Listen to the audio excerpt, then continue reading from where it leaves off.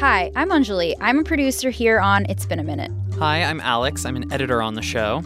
So, Alex, let's start by actually telling listeners what it takes to make this show. The process actually begins with pitching. It just begins with throwing ideas out there. And then we actually have to take those ideas and book the people we want on the show. We're taping these interviews with people in studio, sometimes going out to them in the field. And then our producers put their headphones on and they start cutting this massive thing down. And then editors like Alex on our show are actually listening back to it and making sure what we're cutting is working. And then we ship it off to you, the listeners. And before you know it, it's in your ears, in your podcast feeds, and on your radio. We're a bi-coastal team, so we're always sending each other messages and emails, picking up the phone, talking nonstop to get this done. So many emails. And Slacks.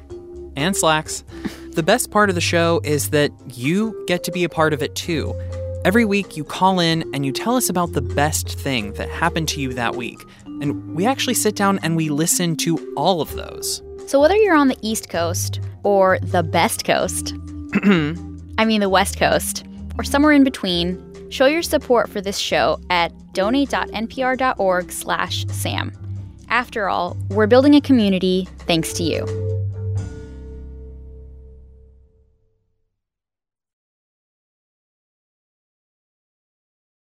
Hey, y'all. This is Sam's Betty. This week on the show, NPR health policy reporter Selena Simmons-Duffin and NPR science reporter Rebecca Hersher. All right, let's start the show. Hey, y'all, from NPR, I'm Sam Sanders. It's been a minute. Happy weekend to my listeners and to my guests. One of my guests just stopped dancing. You were dancing for like 2 seconds and it stopped. Sorry. It's okay. I'm still dancing. That is the voice of Selena Simmons-Duffin, reporter on NPR Science Desk covering health policy, joined by Rebecca Hersher, who has yet to dance.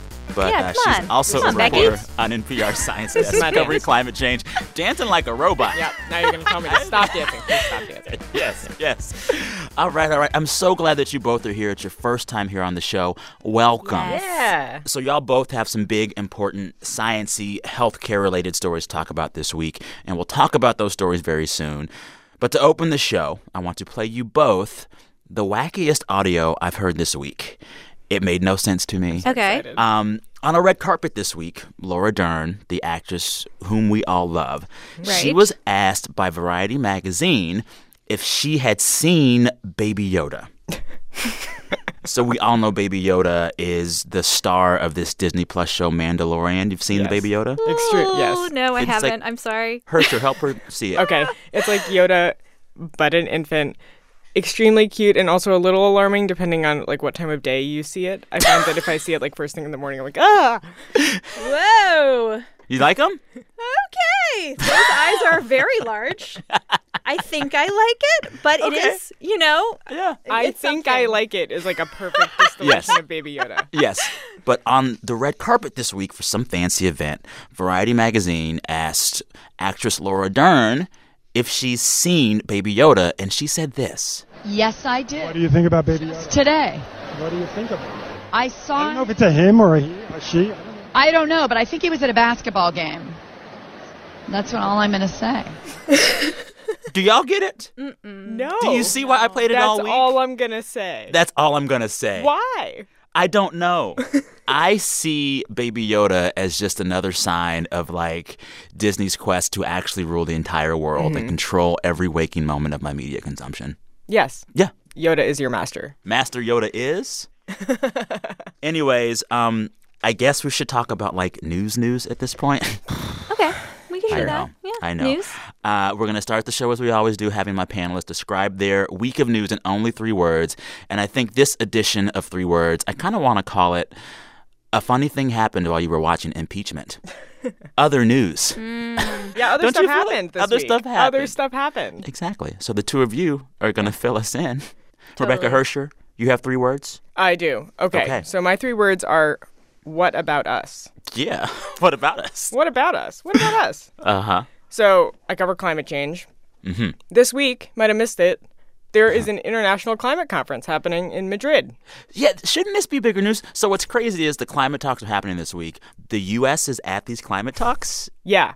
even Okay. though we're, like, not in the climate agreement. Right. Okay. This is my first point. Yes. We are in the climate agreement. Wait, we're still in the Paris Agreement? We're in it. We're still in the Paris Agreement. But Donald Trump said we're not. Right. It's so confusing. I feel like I just say it all the time. I'm just going to lay it out. Lay it out. 2015, Paris Agreement. Signed.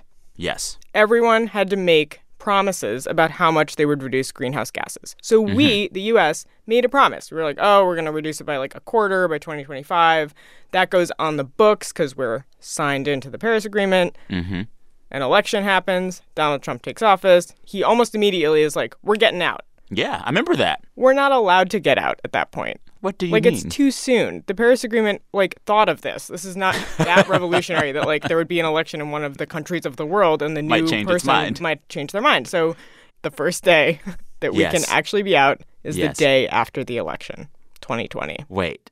So November 2020, after we figure out who our next president will be, or the same president. We will be out. Yeah. So then that sets up this weird thing. Yes. So these climate talks happening this week in Madrid, the U.S. still has to send a climate change delegation or a few? Because we're in. It's so awkward, honestly. It would be like family holidays when, there was a divorce. And then everyone comes. And you're like, who is involved here? Who speaks for... So we sent a State Department delegation. That's the actual delegation from the federal government. They represent the Trump administration. A lot of them, weirdly, kind of the backup players there are the same as under the Obama administration. So it's kind of the same people who have been going to these meetings every year, still showing up for us. But they can't say we want to do anything climate change. Well, they're representing the policies of the American government, and right now those policies are mostly rolling back the regulations that keep us from emitting greenhouse gases. So they don't have as much power as they used to have because they come with no teeth. Yeah. But they're there. Yeah. But then also, aren't there other delegations of, state and local leaders who are we'll do everything? Because, California goes, too. Right. And they're like, yeah, Paris. Exactly. And it's, not just California, too. This is what you'll hear people saying, is there's, this other coalition of lots of cities and states and companies, big multinational corporations that are based in the U.S. They send this other group that, basically opens up its own little tent and says, no, this is the U.S., and we're all still in, and we represent, more than half of the U.S. population, and we're still cutting emissions. And what the coalition of all those people will tell you is that they represent the majority of Americans, and that maybe they represent the majority of U.S. greenhouse gas emissions. The issue there is that because it's not being overseen by federal regulations... It's patchwork. It's hard, honestly. If you are a state and you're operating under federal environmental regulations, for example, but you're trying to cut emissions and federal regulations are being rolled back. Yeah. That's really tough. There's only so much you can do. Yeah. Promising is one thing, but actually doing it is something else. So then we see this confusion at these climate talks this week, at least on America's end. This is the same week in which we see this report on climate change that basically says the climate crisis is, quote, dangerously close to becoming irreversible. In the midst of all of those things, Becky Hersher, as someone who covers climate change, are you hopeful that there is a solution? Yes. But you are. I first have to do my realist. We got to say what's true. Okay. There are irreversible effects of belching greenhouse gases into the atmosphere. Yes. Some of those effects are already happening or are about to happen. The oceans are super hot. Species are dying. Yeah. But I see a path to a better future. I'm here for that. You ready? Yes. So it has to do with where the oil industry, where this fossil fuel industry came from in the first place. And the long arc of history. Because a lot of what I do is cover these studies that are projecting out to 2050 or 2100, right? We're talking about by mid-century, by the end of the century. That's a long time. And in 30 years and 100 years, a lot can change. That's true. Going from whale oil to kerosene to vehicles to gasoline to plastics and iPhones. Did not take that long. Things change, yeah. Right. So that's all it is technology can change the economy in massive ways. And that can happen because capitalist forces change or because people want a better alternative. And so I see a path on a timetable that could work to a totally new economy. I like hearing that. I do too. I love the idea of whale oil coming back. I mean, it's crazy. You're like, wait a second. We went from whale oil to, like, light bulbs in how long? Wow. This is the first time I've had to talk about climate change that doesn't leave me wallowing in despair. Oh, nice. Thanks. Yeah, I'm here for that. Appreciate it. You're listening to It's Been a Minute from NPR, the show where we catch up on the week that was. I'm Sam Sanders, here with two guests, Selena Simmons-Duffin, reporter on NPR Science Desk covering health policy, and Rebecca Hersher, reporter on NPR Science Desk as well, covering climate change. Selena, do you have 3 words? Your first ever 3 words on this show. I'm so excited. Okay, these were a little bit easy. The government gave them to me. They did. The 3 words are ready, set, PrEP. Okay. This is the name of the program that the government rolled out this week. It is the first real-life program that is part of the federal government's plan to end the HIV epidemic by 2030. Okay, that's an ambitious objective. Yeah. Let's tell folks first what PrEP is. Okay, PrEP stands for pre-exposure prophylaxis. It's a drug regimen. Usually it's one pill that has a couple different drugs in it. You take it every day, and it prevents you from getting infected with HIV if you are exposed to it. So people who are at high risk of HIV infection can take PrEP. It's very effective. It has very few side effects, but awareness of it is very low. That's the first problem. A lot of people have no idea this exists. It's been around since 2012. It's been approved as PrEP since 2012. And the other problem is that it costs, most recently, I got the numbers from Gilead, the drug maker, this week, $1,758 a month. A month. Yes. I don't know. That sounds easy. Yeah. That is crazy. Yes. So then this week, the Trump White House is saying, we're going to help lower the cost of this or make it free. Who gets it for free? Okay. So, no, this is not changing that price at all. Oh. What it is the U.S. government negotiated with Gilead, this drug maker that has a monopoly on PrEP, and said, can you donate enough of this drug to us for free to cover people who don't have prescription drug coverage? Gotcha. People who pay the list price are people who have absolutely no coverage. Gotcha. And so the CDC did crunched some numbers and figured out there are probably about 200,000 people who could use PrEP who are at high risk and don't have prescription drug coverage. And so they would be having to pay this giant amount of money. So Gilead is donating those drugs to the federal government. A little wrinkle in the sunny picture of Ready, Set, PrEP is that the government is also paying Gilead $6 million. Wait. So then is it actually a donation?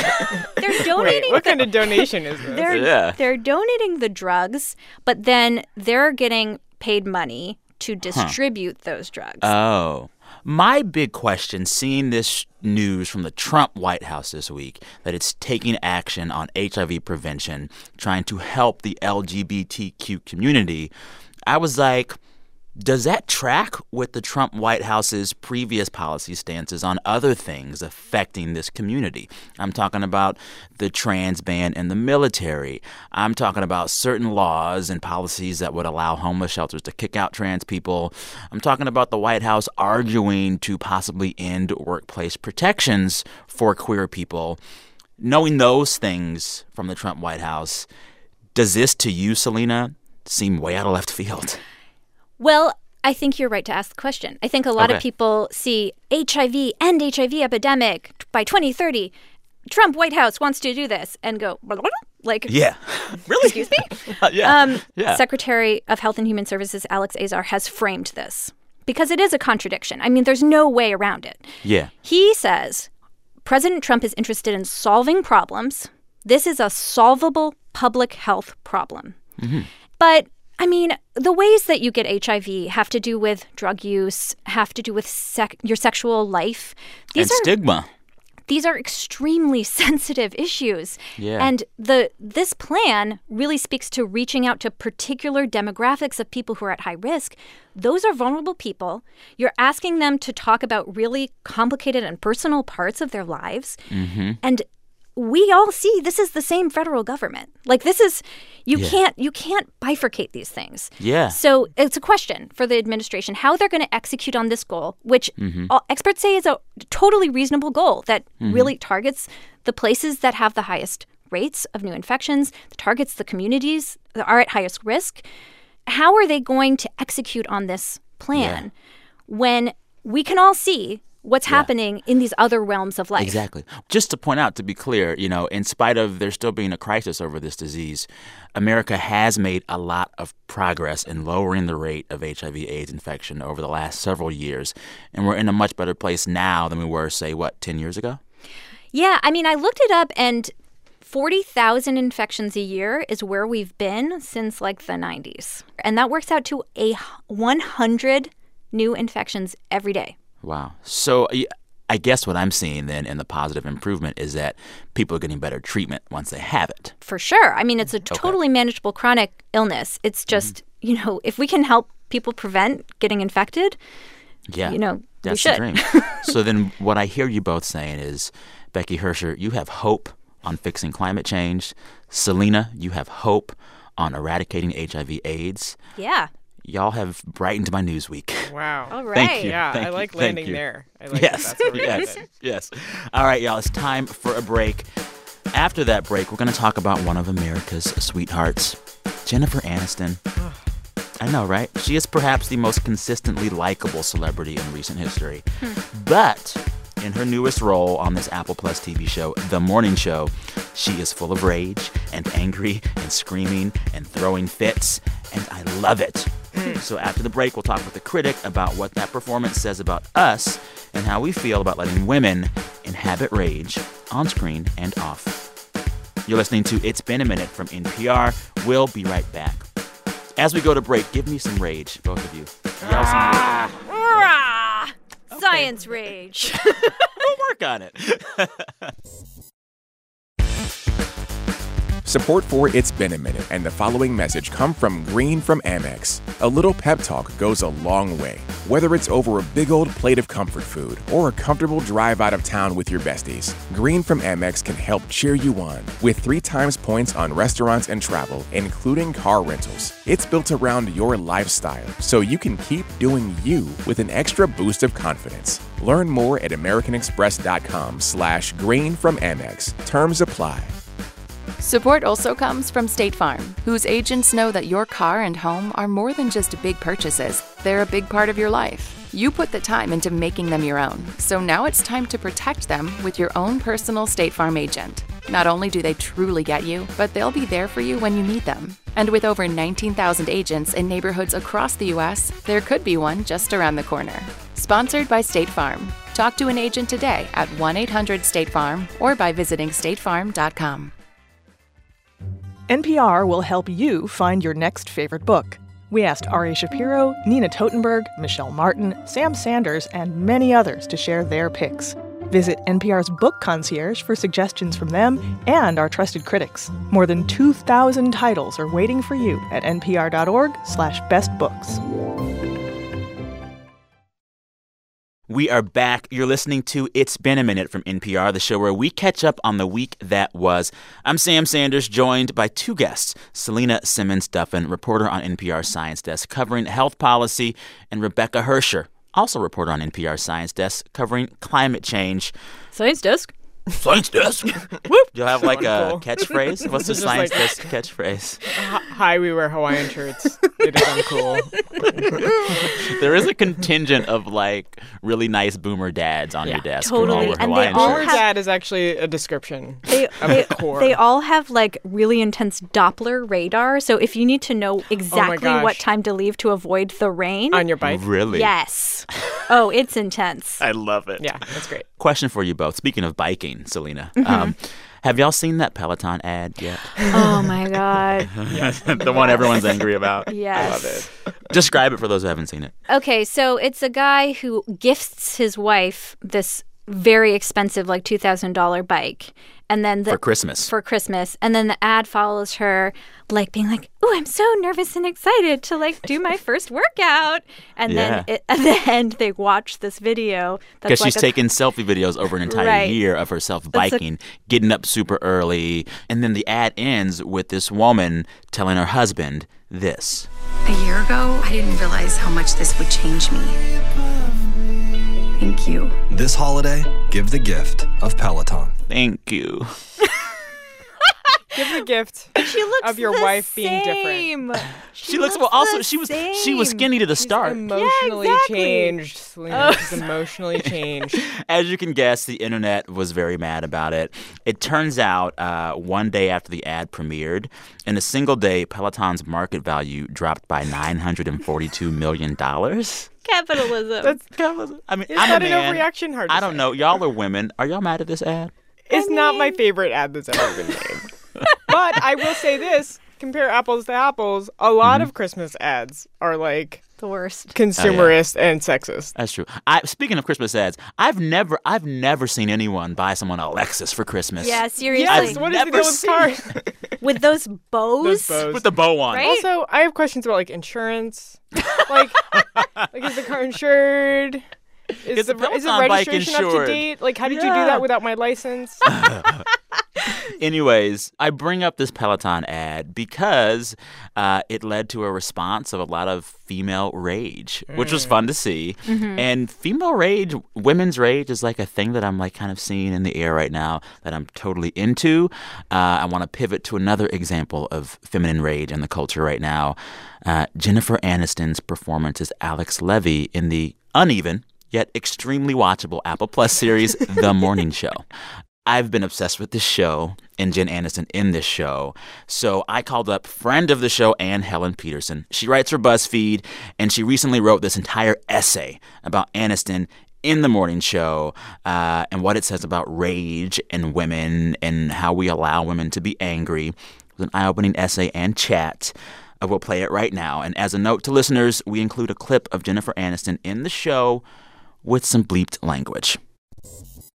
Anne Helen Peterson, hello. Thanks so much for coming back on the show. I think this is your third time on It's Been a Minute. Look at that. It is. So we are going to talk about Jennifer Aniston for a little bit.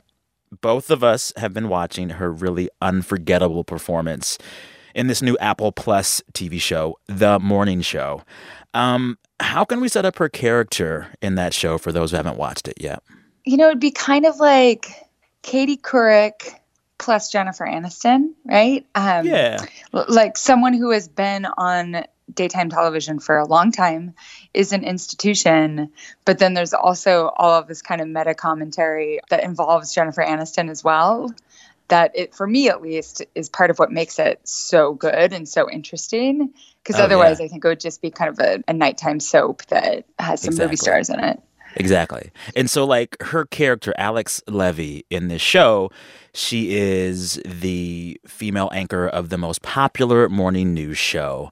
And she, in that morning news show way, is like the happy-go-lucky, smiling face of America's mornings. But just below the surface, when she's off that screen, she is full of this unbridled rage. And it is so interesting to see how angry someone like Jennifer Aniston is in this show, because for decades now, we've known her as maybe the nicest lady in the world. Or at least like the lady who like keeps it very buttoned up. I want to play a cut from the show, The Morning Show, that really gets at the rage that Aniston as Alex Levy channels in this show.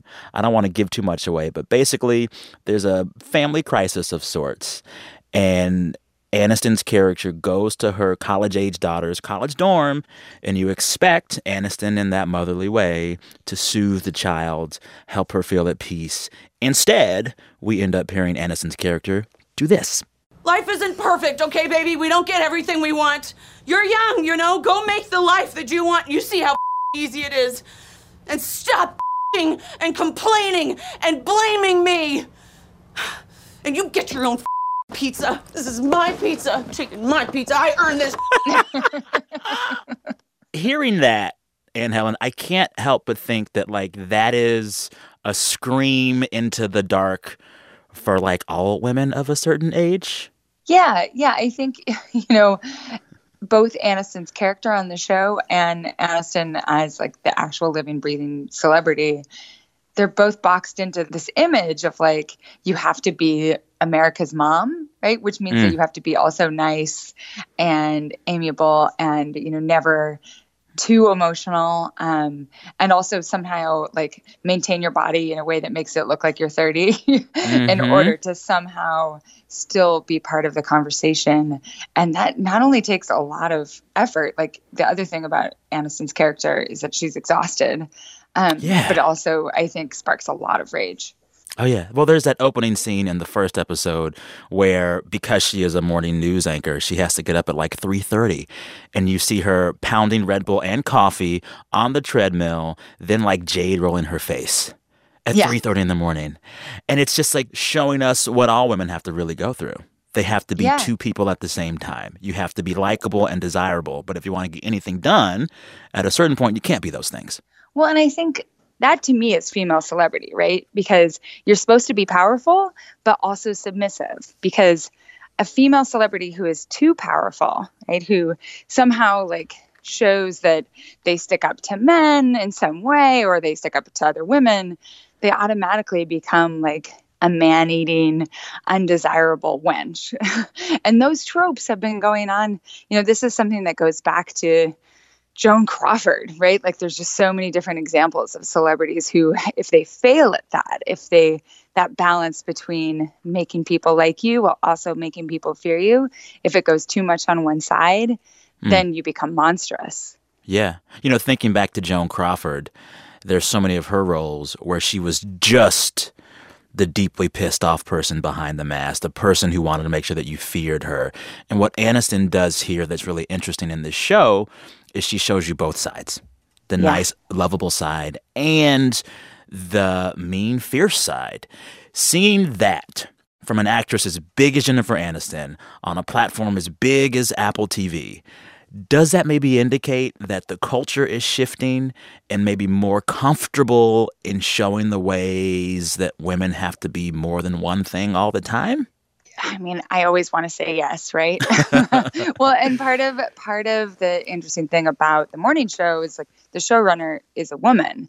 You know, you have people who are pulling the levers who have a more realistic understanding of how this sort of thing works. And I think you actually see that too in the primary conflict of the show, which is really between Alex, and who's played by Jennifer Aniston, and Bradley, which, side note, really funny that they name like the primary adversary in her life, Bradley. Oh, yeah. Played by Reese Witherspoon. Yes.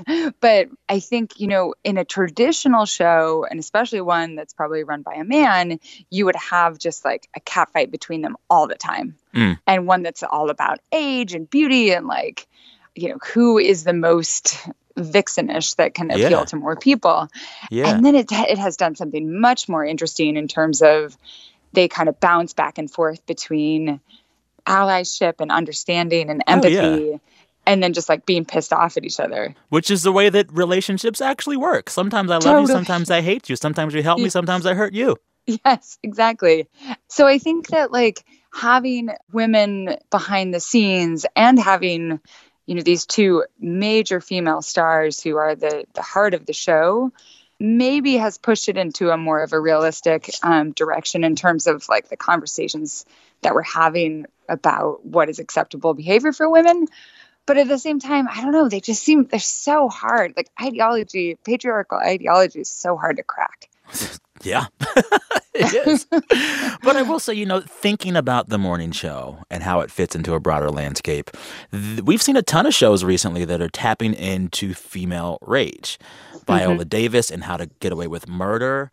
Yep. All those women in Big Little Lies. I could go on. I mean, like, are we in a moment where we're more comfortable watching and experiencing female rage? And if so, is there something in the culture that these roles and these performances are responding to? Well, and even when you think about like How to Get Away with Murder, which is, again, you know, Shonda Rhimes, like having a woman behind the scenes who is not only articulating like this rage at patriarchy, but also at white supremacy. I do think we are in a moment where people see the enduring ways that like we haven't changed as much as some people would have liked that we would have changed at this point, right? Like stuff like Me Too like took years to come out. And we have, a president who has been credibly accused of sexual harassment and assault, and a number of other leaders. So there is this but we have to still live every day, right? So while making every day 72 cents to the dollar or whatever. Right? Yeah. So you have to swallow it every day, and then it comes out in different outlets. And I think people always ask me, they're like, why do you study celebrity? Why is it important? And celebrities reflect back what our society values and is interrogating at a given moment in time. So, yes, we're reacting with rage to those boxes that have been put around us for a really long time. But what do you do with that rage, right? Where do you funnel it? And that's the question that's unanswered, at least at this point. Anne Helen Petersen, thank you so much. Thank you. It's been my pleasure.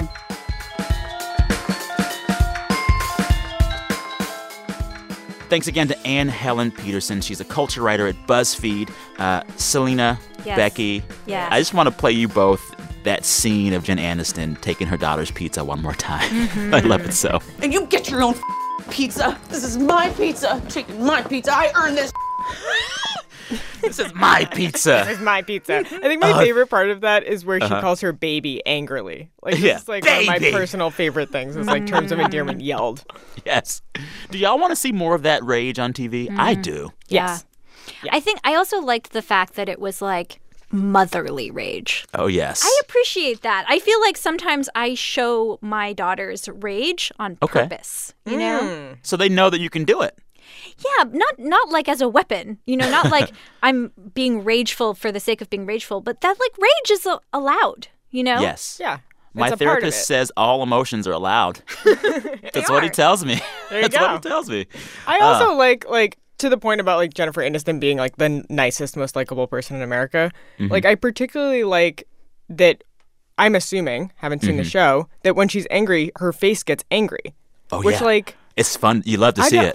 I just I feel like a lot of women, I definitely have internalized the idea that an angry face is an ugly face and keep it to yourself. Oh. And so I particularly want a very good looking actress to be very angry in front of me. Show me your angry faces, both of you. Into it. Totally into it. Totally into it. All right. On that note, it is time for a break. When we come back, my favorite game, one that'll make you happy, not angry. Who said that? You're listening to It's Been a Minute from NPR. We'll be right back.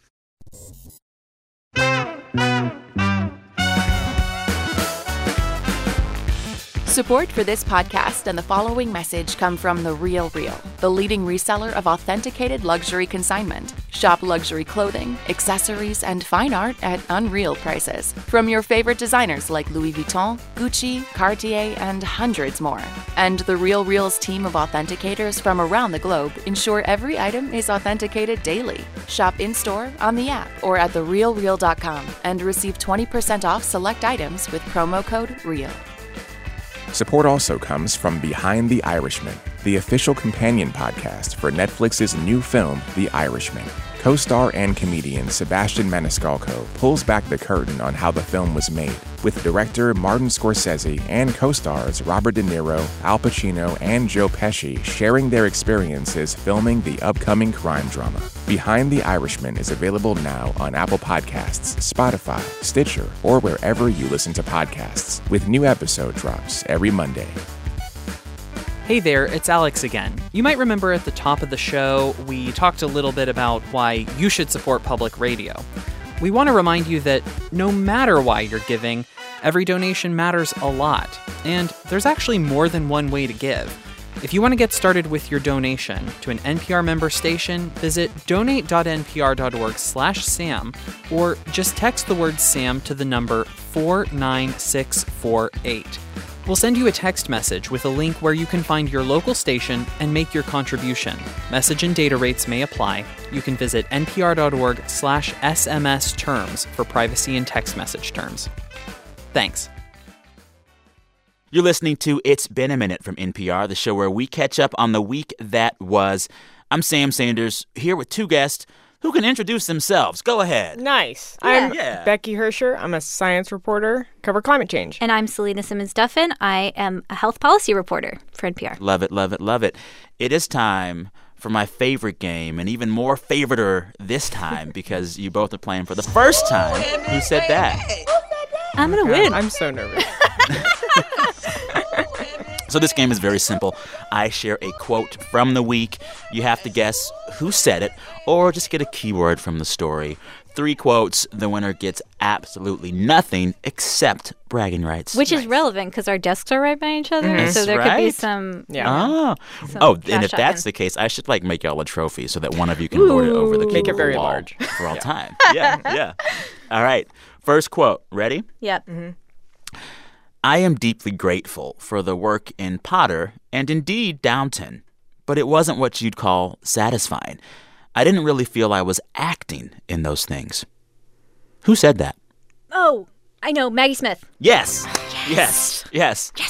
So I love Maggie Smith. She's Man, that great. is such a She's sick so burn. good. Both of those things. Right? Sick burn. So legendary actress Maggie Smith sat for an interview with the Evening Standard recently.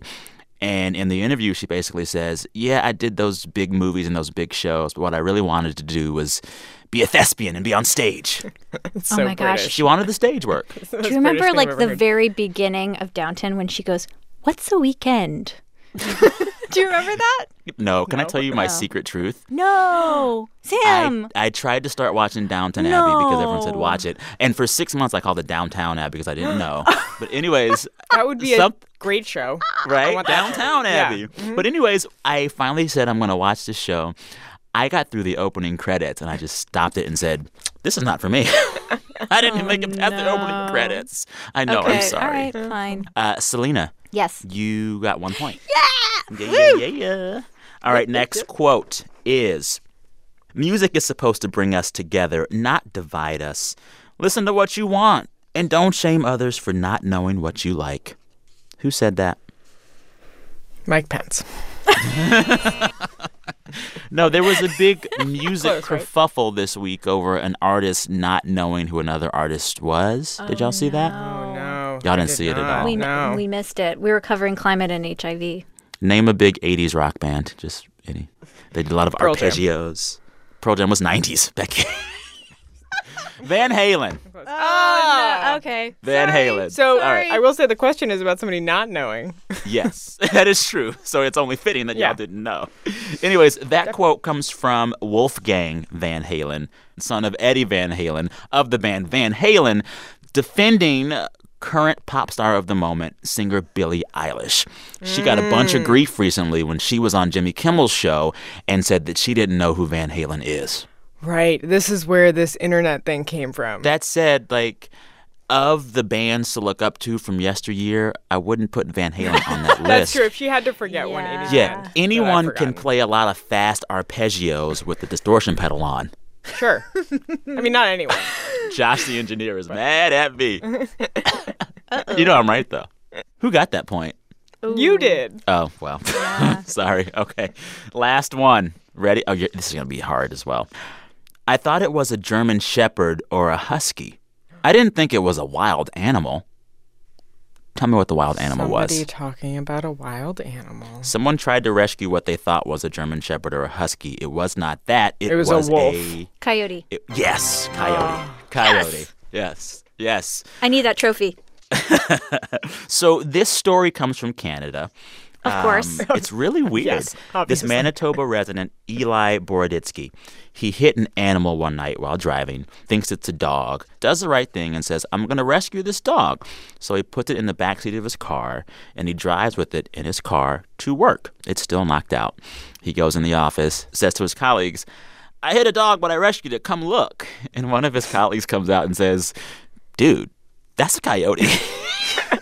So I will say, I am from New England, and versions of this story Really? happen all the time. And my favorite one is a Really? bobcat. Somebody hit a bobcat what? and puts it in the back of her minivan. Stop. And so when the bobcat woke up, she looked in the rearview mirror and saw it Oh my looking God. at her. Oh Was my oh God. crap, and pulled over and called the police. I am not that good of a Samaritan. Yeah. Nothing's getting in my car except my dog. All right, Selena, Yes. you won the game. I did it! Congratulations. Oh my colleague. God. Becky, it's okay. Yeah. We still think I would you're say great. next time, but This is a global problem for me. It's fine. It's fine. All we right. can solve climate change, but we can't solve Becky's ability to keep track of it. Yeah. Well, it's hard. It's too much news. Yeah. Anyways, that concludes Who Said That. Congratulations, Selena. All right, now it's time to end the show as we always do. Every Friday, we ask our listeners to share with us the best things that have happened to them all week. We encourage folks to brag. Y'all do. Brent, hit the tape. Hey, Sam. This is Caroline calling from Asheville, North Carolina. And the best part of my week was that my dog, Hot Tamale, and I got matching holiday pajamas ready for the whole season. Hi, Sam. Hey, Sam. This is Linda from Redlands, California. This is Shayna from the Philly suburbs. Aloha, Sam. This is Crystal from Hawaii. The best thing that happened to me this week was getting cast as Wendy in my school's production of Peter Pan. My therapist looked at me and said he thinks I'm on the right track. I was sworn in as a township school board director. My little one is in that magical period where he's super, super fat. And so I am excited for friends and family to enjoy all the squishiness. Hi, Sam. This is Eliza. And Justin. From Salt Lake City. And the best part of our week was that we went on our honeymoon. Hi, Sam. This is Princesa from Cincinnati. The best thing that happened to me this week is that after 2.5 years of my husband traveling 80% of the time, he starts a new position, working from home. Our 4-year-old twin boys and I are very excited to have our family together again. Hey Sam, I'm Chuck, and my son is Raphael. He's 11 months old, and the best part of my week was coming home from a conference, and my son excitedly came to me and said, "Dada, Dada." That's his first word. My wife feels a little like chopped liver, but it definitely was the best part of my week. Thanks for your show. Thank you. I hope you have a great week. Adios. Bye. A lot of babies in that one. I have a best thing this week. I'm an easy crier. My baby started walking. Finally. What? Finally? My God. Oh, so late. She's 17 months, so it was just like, come on. It happens. But now she's doing it. She's going to do it her whole life. Yeah, Can you please send me video of this child walking? Yes, I can. Our listeners, they warm my heart. Thanks to all of those folks you heard there. Caroline and Hot Tamale, Kay, Linda, Shayna, Crystal, Eliza and Justin, Princesa, and Chuck. We listen to all of these that come in. Keep sharing them. Record the best part of your week. At any point throughout any week, record on your phone and send that voice memo to me at samsanders@npr.org. samsanders@npr.org. All right. This is the part where I have to say goodbye to both of you. No. I'm so glad you were here. This was delightful. It was really fun. This was awesome. Thank you again to both of my guests, Rebecca Herscher, reporter on NPR Science Desk covering climate change, and Selena Simmons-Duffin, reporter on NPR Science Desk covering health policy. Thanks for being here, both of you. This week, It's Been a Minute was produced by Brent Bachman and Anjali Sastry. Our fearless editors are Kitty Isley and Alex McCall. Our director of programming is Steve Nelson. And our big boss, NPR's senior VP of programming, who signs my paychecks, is Anya Grundman. We had special engineering help this week from Josh Newell, who likes Van Halen. It's fine. It's fine. All right, listeners, till next time, thank you for listening. I'm Sam Sanders. Talk soon.